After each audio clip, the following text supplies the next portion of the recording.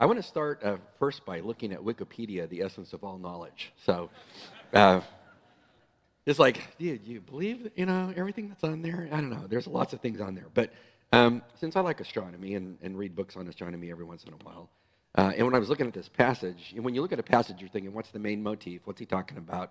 And then how do I come up with a metaphor that expresses that to somebody? And for me, 148 directly relates to stars, pulsating stars. Stars, we would call them, just as you were telling a child, they like twinkle. But they're really pulsating. And there's two different kinds of pulsating stars. Did you know this? No, I didn't. So there are and I don't know who thinks this stuff up, but there are intrinsic and extrinsic pulsating stars. So what is the difference between the two? Thinking minds got to know, right? Thank you for following me. So an intrinsic variable star is a star where the variability is being caused by changes in the physical properties of the stars themselves. And then there's three subcategories of that. This person must live in D.C. So there's an intrinsic star that has all kinds of things going on in it that makes it, pulsate, with light. There's also the extrinsic variable star that it states here. These are stars where the variability in the light is caused by an external property. So it could be like as two stars look like they pass each other, they look like they get brighter, but they really don't. So there's two types of those. What in the world has that got to do with anything or Psalm 148? Well, I would say it has a lot to do with it, because if you go back to the book of Daniel, chapter 12, verse 3, here's what Daniel says at the close of his book. He says, "And those," speaking of believers, "who have insight will shine like the brightness of the expanse of heaven, and those who lead many to righteousness like the stars forever and ever." You're going to be able to see when we get into God's presence who really led people to Christ. I mean, how? Well, by how much they're glowing. I mean, think of Billy Graham. Probably can't even look at the guy, right? I mean, you just, and that's what Daniel says. In heaven, in God's domain, you're going to reflect his glory, like Moses did when he came down from the mountain. He had to cover his face. But it's going to be, we're all going to have that brightness of the glory of Christ, but some are going to pulsate brighter just by definition of how many people they led into the kingdom. Amazing, isn't it? So what is that? What's pulsating stars have to do with theology? Everything. Because they're just a mere illustration. When you look up, that's going to be you one day when you stand before God. Imagine how that will look. When I look at Psalm 148 is about pulsation. It's about pulsating praise. That praise comes and goes. And what you find here, the main motif, is about believers living a life where praise pulsates. And when you take this particular passage and you break it down as you have to do when you speak, what's the structure of it? How do you put this argument together? There are what I would call, and forum criticism would tell you, there's three panels here of movement, and there's much symmetry in this. So this was well thought out. So what you're going to find in these various panels, there's three of them. We'll cover panel 1 this morning about pulsating praise. Panel 1 says, praise God for his compassion and his character when you praise him. So you're going to find a call to praise, which is an imperative. It's a command. It's not a suggestion. So all believers are called by God. It's their duty to step forward and praise God for those two things. Those are then followed by statements of causation. So if I'm called to praise God, well then what are the causes of that? Exactly what would I be praising him for? So that's verses 1 to 6. When you get to panel 2, which we'll cover next week, you get the same motif. You praise God for his focus, that he focuses on you, and on his favor that he shows towards you. So again, there's a call to praise. It's an imperative. It's not a suggestion, followed by causation. So I'm called to praise God. What are the reasons? And then panel 3, same kind of structure with one little difference that I'll show you. So you have the emphasis is on praising God for his involvement in your life and his insight that he shares with you. So again, call to praise. Is it a suggestion? No, it's an imperative. And it's followed by causation, verses 13 to 20. What are the reasons? And then he circles back around and he ends in a call to praise, which is another imperative in the Hebrew text. So he's going to end the same way that he started, with an imperative. You as a believer, if you want to live a life that's maturing, step into praise. And I told you this last week. I wouldn't expect you to remember this week. It's been 7 days. But when you begin and you end the same way, it is called inclusio. I-N-C-L-U-S-I-O. That's the kind of figure of speech that it is. I know it's early to be studying grammar and rhetoric and stuff like that, but isn't it enjoyable? I think it is. Thank you for supporting me. So But why is he putting that in there? Because he knows that we have hard heads. And we don't sometimes get it the first time around. So what's he telling you? Do not forget you're supposed to live a life of praise. And it's a command. And it begins and ends with that. And so when you look at these panels, since they start with an imperative and then they go to causation, they're all symmetrically the same way. That, to me, speaks of pulsation. That's, when I think about God and as I see things that are amazing, whether I'm in an airplane looking at beautiful cloud formations, or I'm at the beach looking at the mighty water as I was when I did a wedding down at West Palm Beach a couple months ago. I'm up early one morning walking on the beach by myself, just thanking God for this is amazing. It's not California, but this is amazing. Praising God for just how beautiful the beach is. That is a pulsation of praise, because it would be hard to have continual praise because you have a life, right? I mean, you couldn't do it 24/7. And so he's going to tell you here in this passage how to pulsate in praise. So we're just going to look at that one panel. As you think about your life pulsating with praise on and off throughout a given day, we want to look at motif number one. You praise God for two things about him. He's a compassionate God, and he's a God that has an amazing character. And so we want to look at that. Before he jumps into looking at that, he gives us the command in verse 1. It's pretty short and to the point with an exclamation point. If you are a believer in the living God, what were you created for? That's what you were created for, that you would praise the Lord. Hallelujah is what he says there.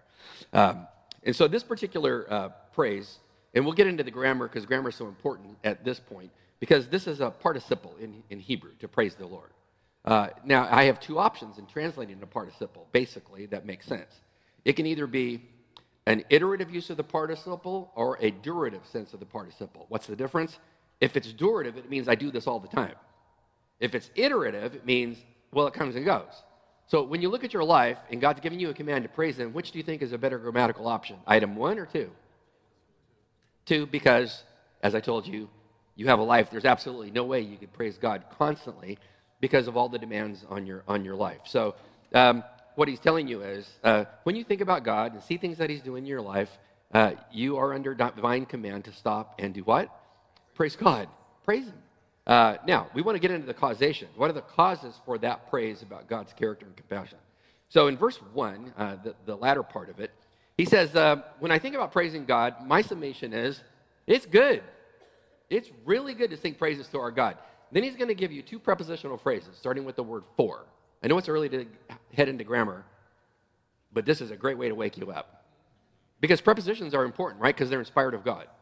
So he's telling you it's good to praise our God, and he's going to give you two logical reasons why that's a really great idea. Number one, it is what? Well, it's present. Praise is pleasant, and his praise is becoming. So when you think about praising God, it's good to do it, and then it's also pleasant, and it's becoming of a Christian when they do this. Let's drill down on what he says there. Why is praise good? If you live a life of praise, there's many ideas. I only have 30 minutes to give things to you, so I only give you two reasons why it's great to praise God. Number one, praise shows you're being obedient to his command. What was the command? Praise God. So if you hear the command, you know what it is today, he's going to hold you accountable to that. When you leave today and you walk out, you should be thinking, man, I got to get into more praise. Less analysis, less criticism, less, I'm depressed, but more, I know I got to focus on God. Number two, praise is the natural activity of a maturing Christian. So how do you know you're maturing in the faith? You praise God. No matter what, you praise God. And when you look at the rest of what he says here, and by the way, he said it's good to sing praises to God. Jesus himself said in John 14:16 or 15, if you love me, keep my commandments. So if you love him, you keep his commandments. What's his commandment? Hallelujah. It's a command in Hebrew. What is the command? Praise me.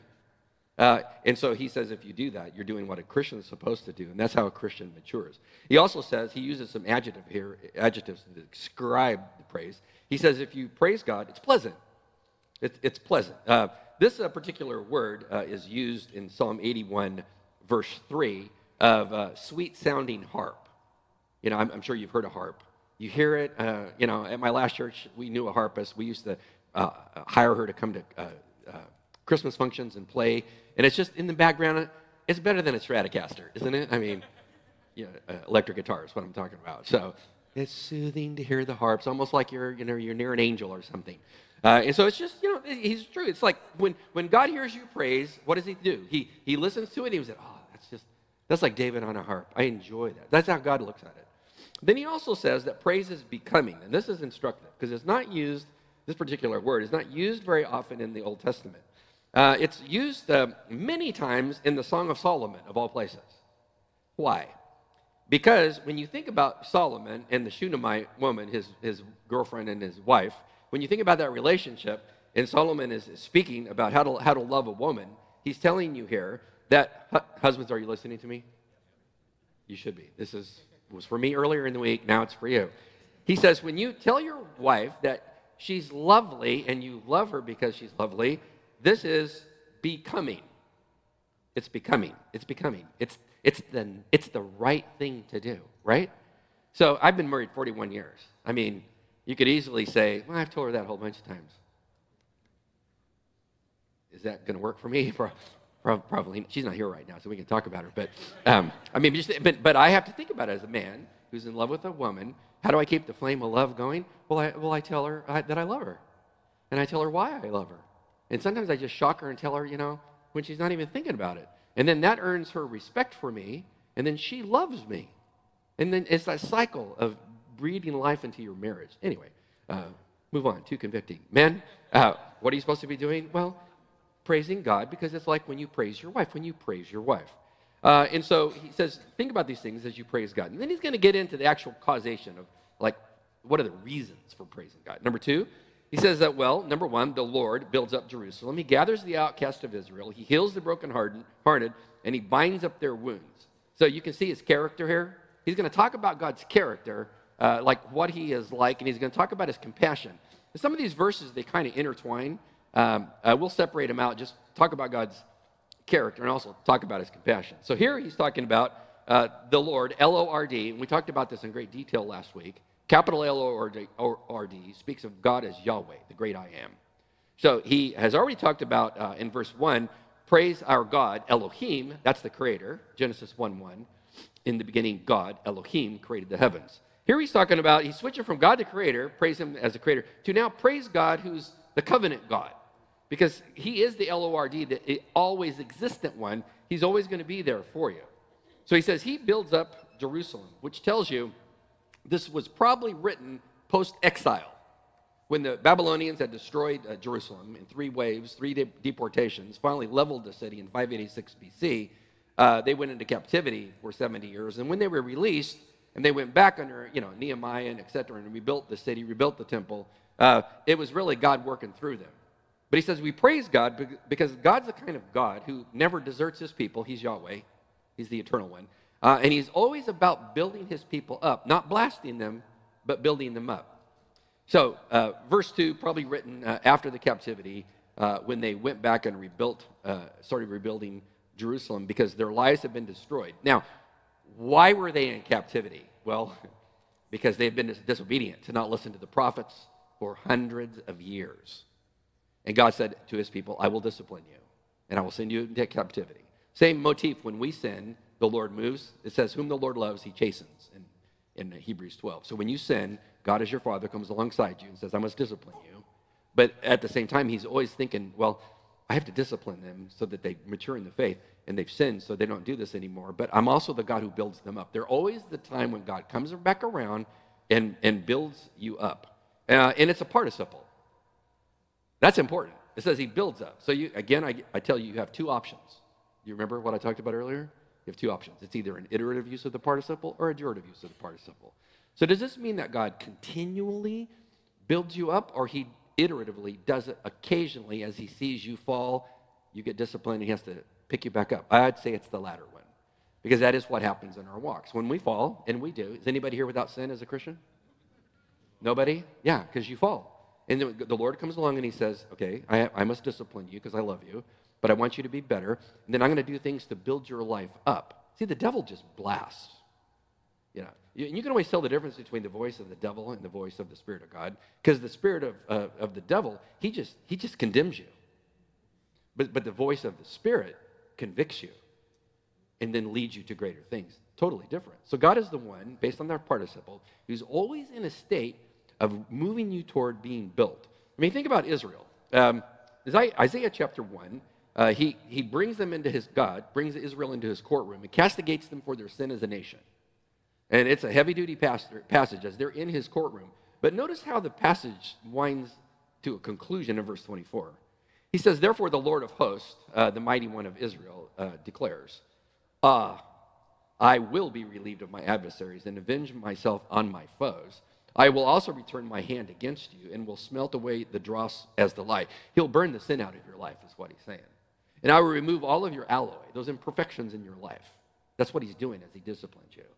Then I will restore, see the building? I will restore your judges at the first, and your counselors at the beginning. And after that, you'll be called the city of righteousness, a faithful city, Zion, code word for Jerusalem. Zion will be redeemed with justice, and her repentant ones with righteousness. He's pointing to the kingdom. And he said, I'm going to deal with your sin, and I want to burn that sin out of your life so I can build you into a great person. That's what God's doing in your life right now if you know him. And here he's giving you a taste of the eschatological end when the Messiah returns. That's going to be chapter 2 of Isaiah, when he returns and dwells among us. Amazing day. So he said, I'm always in a state of moving to greater things in your life. What will the devil do? The devil will come to you and tell you, God's done with you. He's tired of you. This is the final sin. That's the devil. What's the Spirit of God say? That is sin. You need to repent, and I love you, and I'm going to move you to greater things. Aren't you glad for participles? Yeah, me too. Because God, he does rebuild us. We talked about this a couple of weeks ago when Peter denied the Lord. Jesus told him, you're going to deny me 3 times. What did Peter say? Not on my watch. What'd he do?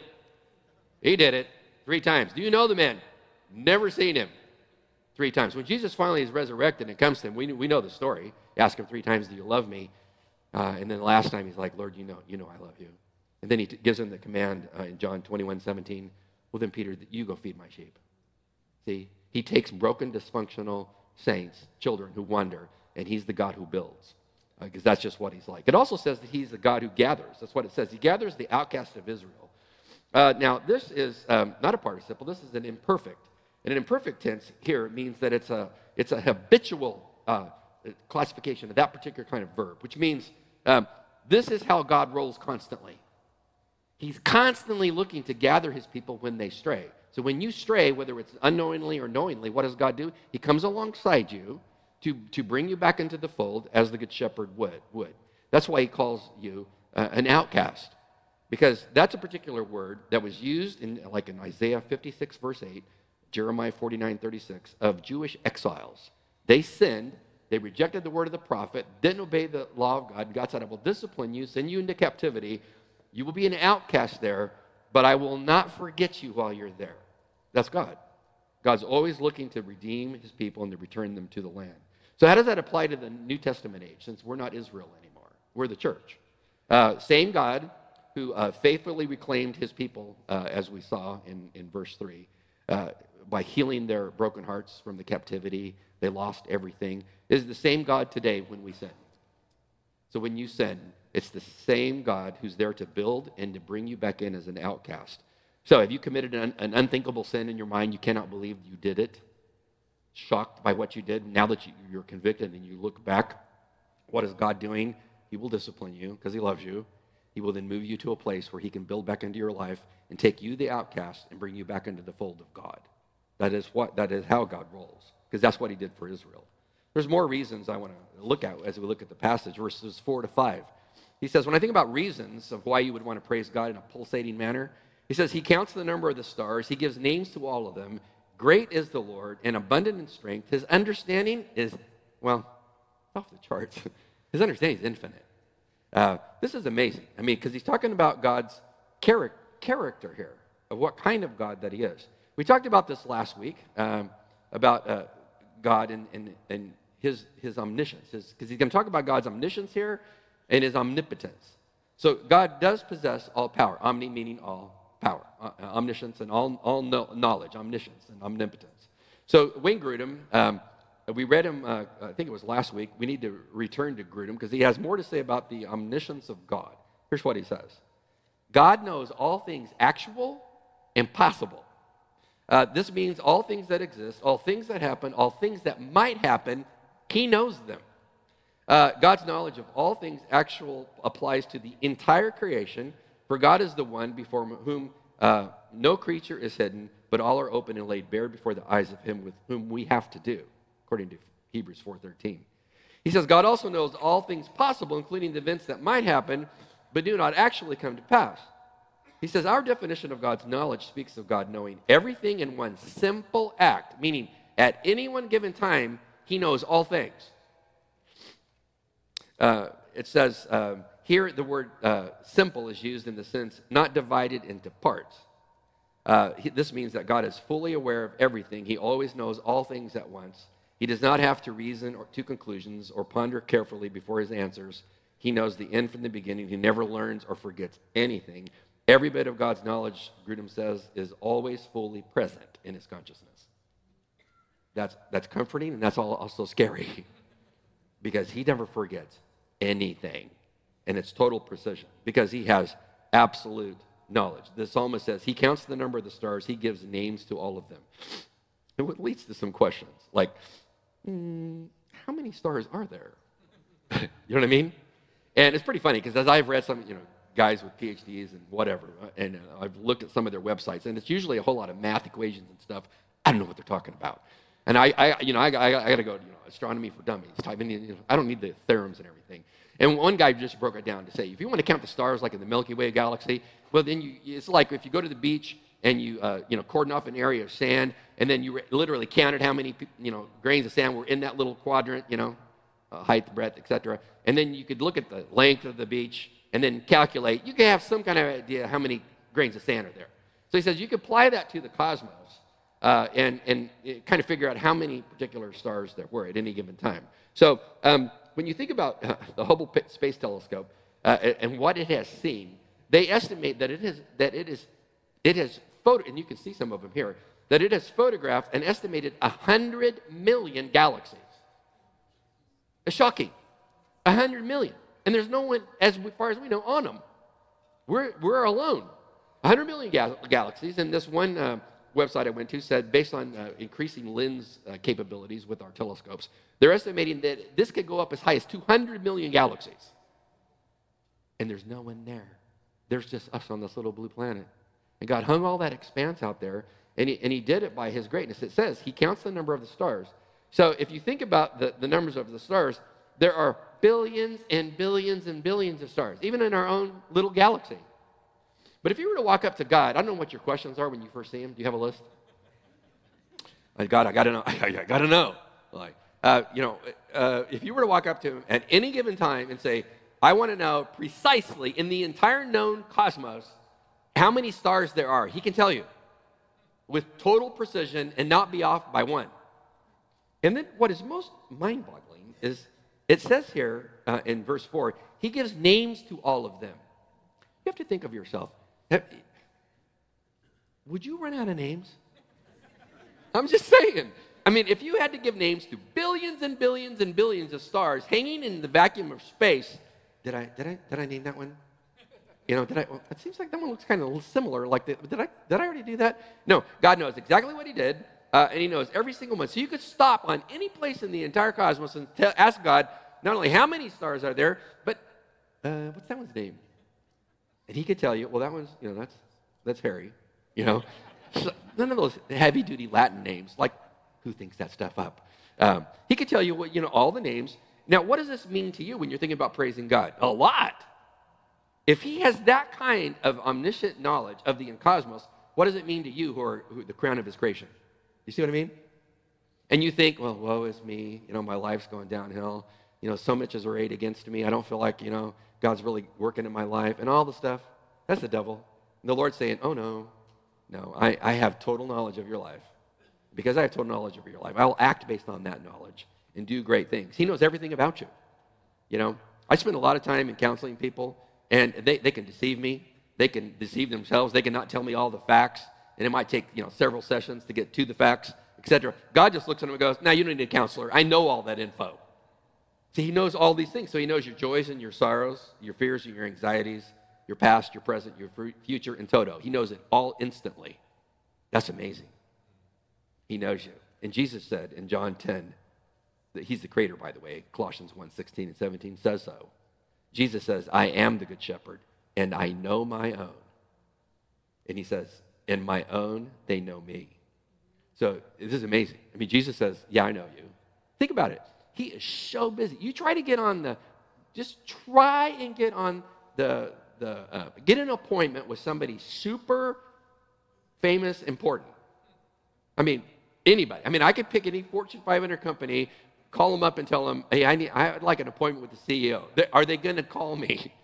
Probably not. And God's like, no, my door is always open to you as a child. That's mind-boggling. And his knowledge is totally infinite. It also says, great is the Lord, and he's abundant in strength, and his understanding is infinite. So his strength. So we're talking about the character of God that we praise him for. He's omniscient, knows all things. So he's got your life under wraps because he's watching what's going on, and he will actively help you. And then he's also has strength that's abundant. I mean, it's unlimited. Dr. Norman Geisler, before he passed away, wrote a book, several volumes, on systematic theology. It's a great read. It's not short. I mean, it's a couple thousand pages, but it's an excellent read. Here's what he says about this omnipotence of God. He says, theologically, omnipotent means that God can do whatever is possible to do, or God can do what is not impossible to do. His power is unlimited and uninhibited by anything else. Negatively, he says omnipotence does not mean that God can do what is contradictory. He says the scriptures affirm that God cannot contradict his nature, so he can't do something evil, but all other things he can do. Furthermore, omnipotence, he says, does not mean that God must do all that he can do. It simply means that he has the power to do whatever is possible, even if he chooses not to do some things. He has total power to pull things off. And you're worried about your life? God, who has total omniscience of your life and knows all about it from the beginning to the end, has the power to then step into your life and guide it to the place that he wants it to be. It's amazing. Think about Daniel. How did his life go? Great or south? Probably south. Taken by the Babylonians, probably in the second wave of deportations, probably around 605, 606 BC. He's one of the intelligentsia of the nation, up and coming, academic mind. They take them, cream of the crop, take them to Babylon, and immediately try to indoctrinate them. And what's he do as a young man? I'm not eating food offered at idols. I mean, so at the very beginning of his captivity, things did not go well. So he's held into captivity. He was then opposed by older, wiser men that were part of the king's soothsaying crew. They didn't like him because he actually had keen insight from the living God. They eventually threw him into a lion's den because he wouldn't bend the knee to the king and do what the king wanted to do. So they got him canceled, throw him in there. But then God stepped in, and the lions just for some reason weren't hungry that day. And then they pull the covering off of the den, and he's just sitting in there having a great old time with them. But then all of a sudden, the Babylonians, the greatest power on the planet, are overrun by the Persians under Cyrus, king of Persia, 539 BC, wiped them out in a blitzkrieg fashion on one drunken evening party. Read the book of Daniel. And then there's old man Daniel in his 80s. Well, I guess I lost my job. But hey, it's a new invasion army. Great. And they eventually choose him to be part of our political machine. It's unbelievable. Well, how did all that happen? Well, because great is the Lord, and he's abundant in strength, and his understanding is infinite. So whatever you think about your life, God's like, oh no, I work in that kind of stuff to do great things with you. So think about your life. Are you considering retirement? And it seems scary. Did I save enough? The stock market did not do well this week, did it? Yeah, I mean, if your income's tied to that, it's like, well, you're probably not going out to dinner this week. So you're approaching retirement. You don't think God knows that? No, absolutely does. He has infinite knowledge. And he can come alongside you and help you. I had a special needs child who's now a man. I understand what that means to have a special needs child. How am I going to do this? How are we going to raise this child? How can we? It's difficult. Yeah, absolutely. What does God say? No. This is all part of my plan for your life. That child will shape and hone you into my image, and I will give you the strength and the power to navigate forward. Maybe you had a personal loss. Lost a business, lost somebody that you love. God knows that. He knows your heart because he's omniscient, but then he's all powerful. So whatever your situation is, God says, no, I'm the good shepherd. And praise me because, I am great because I use my strength to benefit you. Then in verse 6, the last verse, he wraps it up by saying, notice the compassion of God. He could be totally busy with running the cosmos. And what does it say? The Lord, Yahweh, the Eternal One, supports who? The afflicted. And then notice on the other, that's the positive side. On the negative side, he uses his holiness to do what? To bring down the wicked. Now, if you look at your life, it's like, wow, it seems like the wicked are advancing and no one's stopping them. Nah, not with God. God says they're delusional. I'm behind the scenes working for the big day when I reveal myself. And while the wicked are afflicting my people who stand for truth, morality, holiness, all that is wholesome and good, etc., as they're afflicting them, I see that, and I'm working in all situations, geopolitical and otherwise, to bring them down to the ground, and it will happen when I appear. But in the meantime, if you're afflicted for your faith, what does God say? I support you occasionally. No. He says, I support those who love me. Again, this is a participle. You have two options. You should know by now what your options are. Participle, iterative, durative. So what does this mean? The Lord supports you occasionally, or the Lord supports you constantly? Which one would you think theologically is the better choice? Probably constantly, because we face evil and sin constantly. We wrestle against not flesh and blood, but against principalities, powers, Ephesians 6. So God has to come alongside, and he has to support you, because it's tough. It's not simple. He says, I support the afflicted. The word afflicted is used throughout the Old Testament, this particular Hebrew word. It's called anav. It's used of the poor, people that don't have a lot. And the Lord says, I look down on people that don't have a lot, and I come alongside them to help them. It's also translated in the King James and in the New International Version in our passage. He supports the meek or the humble, because that's another nuance of the word. If you are a humble person and you are a meek person, the Lord comes alongside you. I just watched Cruella the other night. Have you watched Cruella? Have you watched it? She's the most humble person that ever. Are you kidding me? The whole time I'm watching this, like, I cannot believe how arrogant she is. I mean, the whole world revolves around her. And it's like, wow. That's not a Christian. See, blessed are the meek. So if you are a meek, humble person who's being afflicted by the world around you because they're evil and they don't like the light, you can know for sure, even though you might not be able to see it, God is always working to bring down the wicked one day. I don't know about you, but that's kind of how I find joy each day. Because I know where this is all going, that one day he calls us home, and then one day he comes, and what a glorious day that's going to be, because he's always working. So what's your job in the meantime? And I have 2 minutes to develop this. We're actually going to finish early. What is your job? Last verse says what? Praise the Lord. Hallelujah. You're supposed to praise the Lord. So as you leave and you think, I got to praise God for his character, who he is, and his compassion that he shows toward me, and as I see it in my life, well, I should just praise him. And to praise, hallel, means to take something and put it up higher than yourself. That God is higher than you. So hallel, hallelujah, is to praise God higher than me and to adore him. That's a sweet aroma to him when he sees you do that. Hope you have a great day. Praise God for 20 degrees. Praise God for it's not snowing. I mean, whatever. But praise God for what he's doing in your life. Because despite what you see with evil, God's like, no, I totally got this. I'm at work. Why don't we stand? Okay. Oh, you're welcome. You're welcome. Praise God.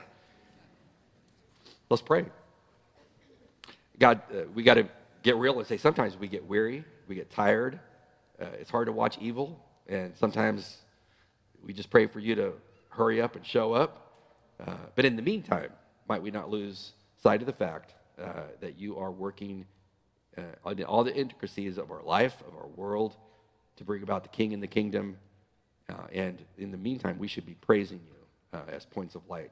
And it's going to pulsate in any given day, but help us to just learn to pause and to give you praise when we see you doing great things, and to give you thanks, even in the hard things.